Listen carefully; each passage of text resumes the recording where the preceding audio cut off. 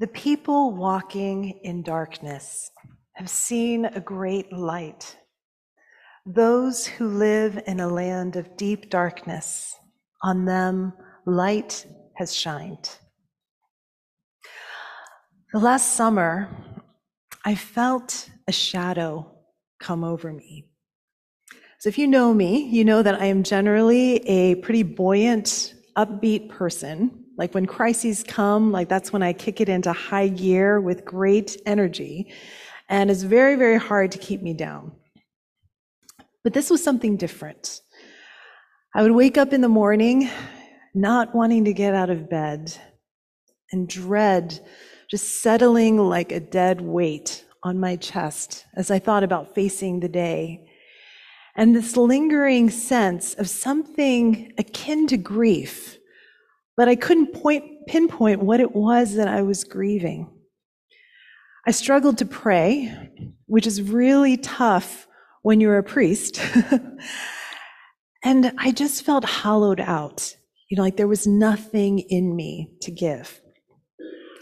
And this was both like perplexing and guilt-inducing because my life is full of so much blessing, like blessings that I know so many people don't have. And I couldn't explain it. It's not like, nothing bad was happening in my life. I have a loving husband and a great family. I have good friends, meaningful work, wonderful church community. There's food on the table, a roof over my head. And I thought to myself, okay, maybe it's undiagnosed depression. Maybe it's residual collective trauma from the past 3 years that we've all experienced. Maybe I'm so exhausted that I don't have the emotional reinforcements that used to hold up my spirit, and just like the immense sadness of the world and of people's lives, and my own sadness is finally just settling into my bones. Now, some of you are like, man, this is a depressing way to start off a Christmas sermon. Like, where's joy to the world? Especially if you only come to church like once a year, you're like, I'm never coming back again. That lady is a downer.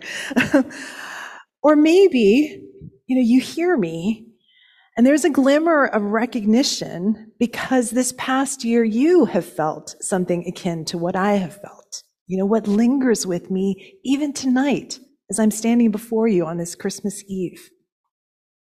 So what did I do? I kept waking up, getting out of bed, going through the motions of my day. Like I couldn't pretend that it wasn't dark. Like I couldn't pretend that I could see the way before me. And so it was just one breath and then another breath, one step and then another step.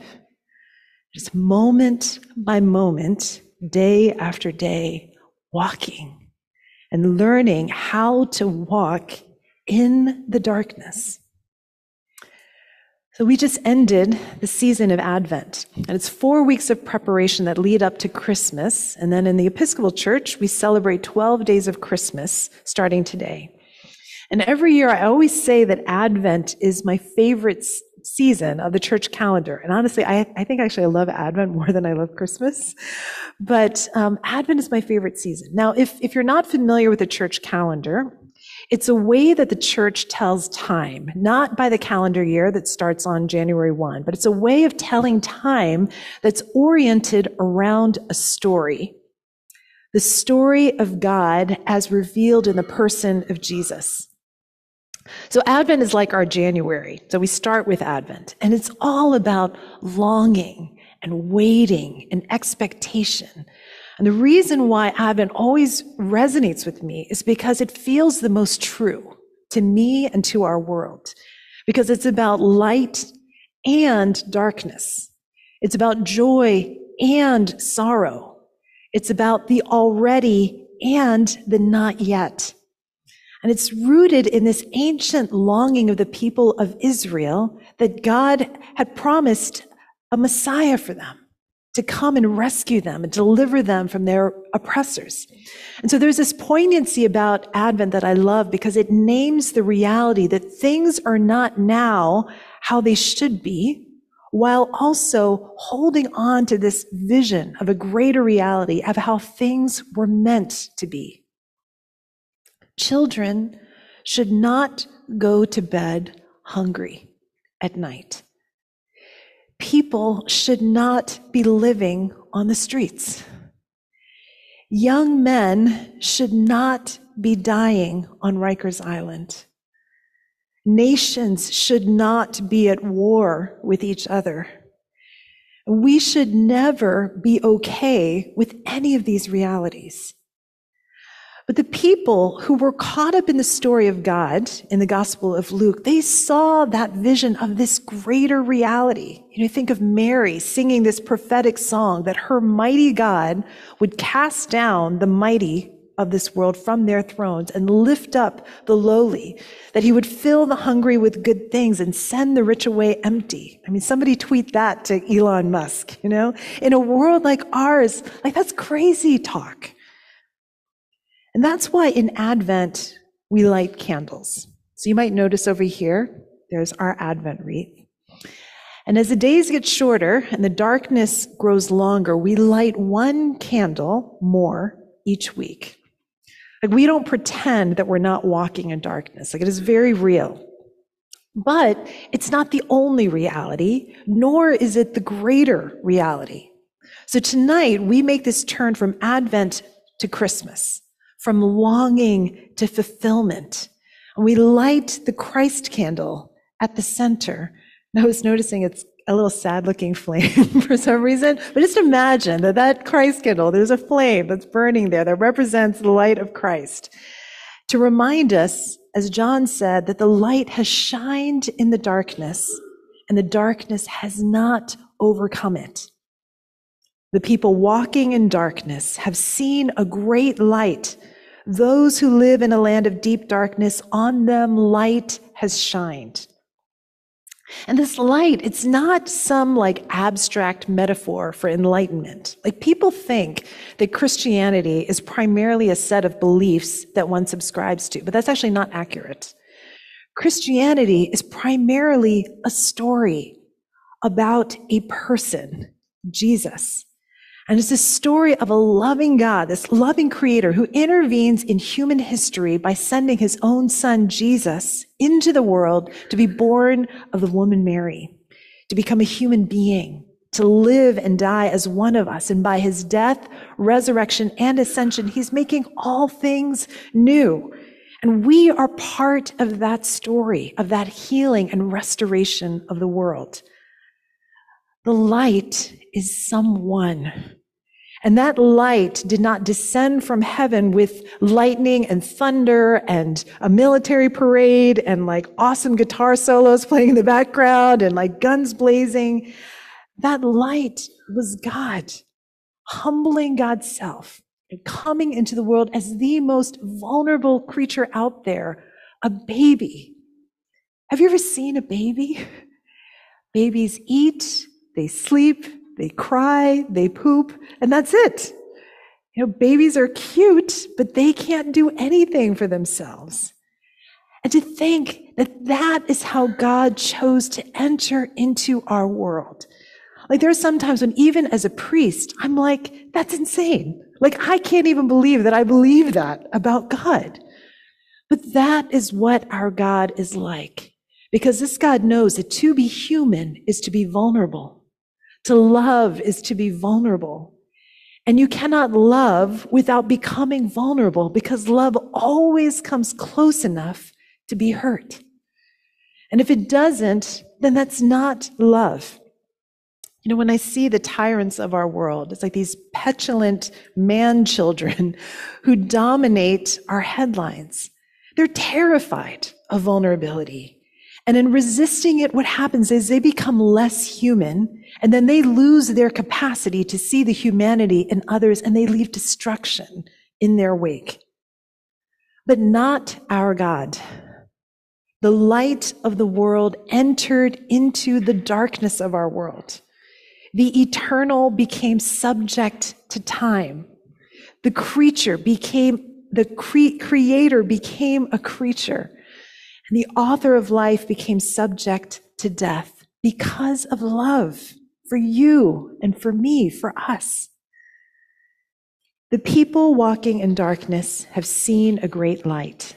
Those who live in a land of deep darkness, on them a light has shined. A fundamental shift in the universe happened on this night that forever changed the course of human history. It's what compelled Martin Luther King to say crazy things like the arc of the universe bends towards justice while getting beaten and thrown in jail. Because he believed with all of his heart that light has shined into the night of our world and nothing will ever be the same again. So even if you've come here tonight and you're saying, all I wanted was to sing Joy to the World and this lady's such a downer, I don't believe for a second that you don't feel what I'm talking about.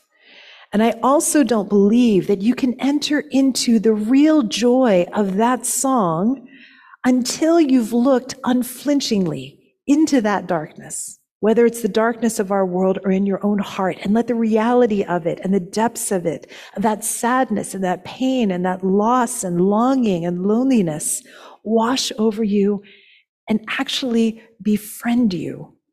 Because God in Christ is right there with you in the middle of it.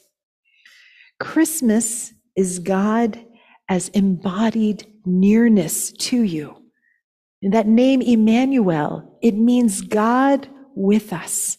Not God over us or God before us, but God with us. And once you know and really grasp that you are not alone in the universe, but that you are seen and loved and known and held and treasured, that changes everything about how you move in this world, how you love in this world, how you are, your very being in this world. So I'm just going to give us a minute tonight, just 60 seconds, to just sit with this, what I've put out here. And then I'm going to close us in a prayer, a blessing. So you can close your eyes if you like, or you can let your eyes settle on these candles up here that represent the light of Christ.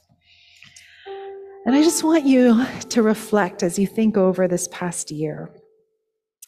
What darkness have you been walking in this past year? What has been overshadowing you? What do you need from God tonight? How do you need the light of Christ to shine into your heart, into the lives of your loved ones, into our world? And what does your soul want to say to God about that right now? So just take a minute to connect with that.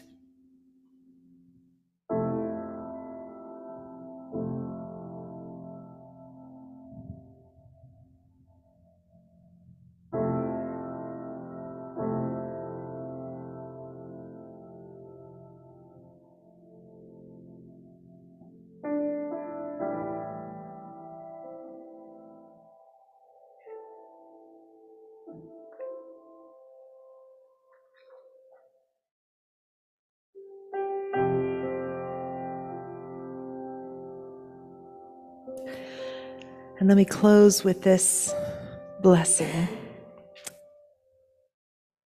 by Jan Richardson called How the Light Comes.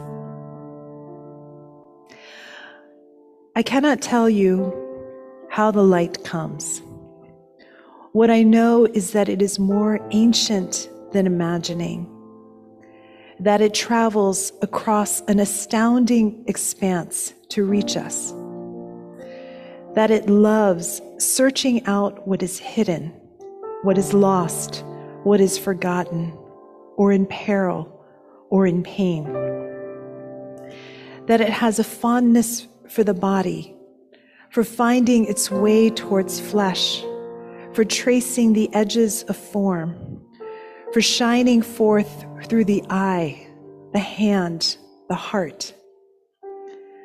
I cannot tell you how the light comes, but that it does, that it will, that it works its way into the deepest dark that enfolds you, though it may seem long ages in coming or arrive in a shape you did not foresee.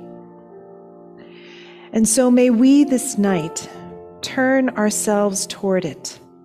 May we lift our faces to let it find us. May we bend our bodies to follow the arc it makes. May we open and open more and open still to the blessed light that comes. Amen.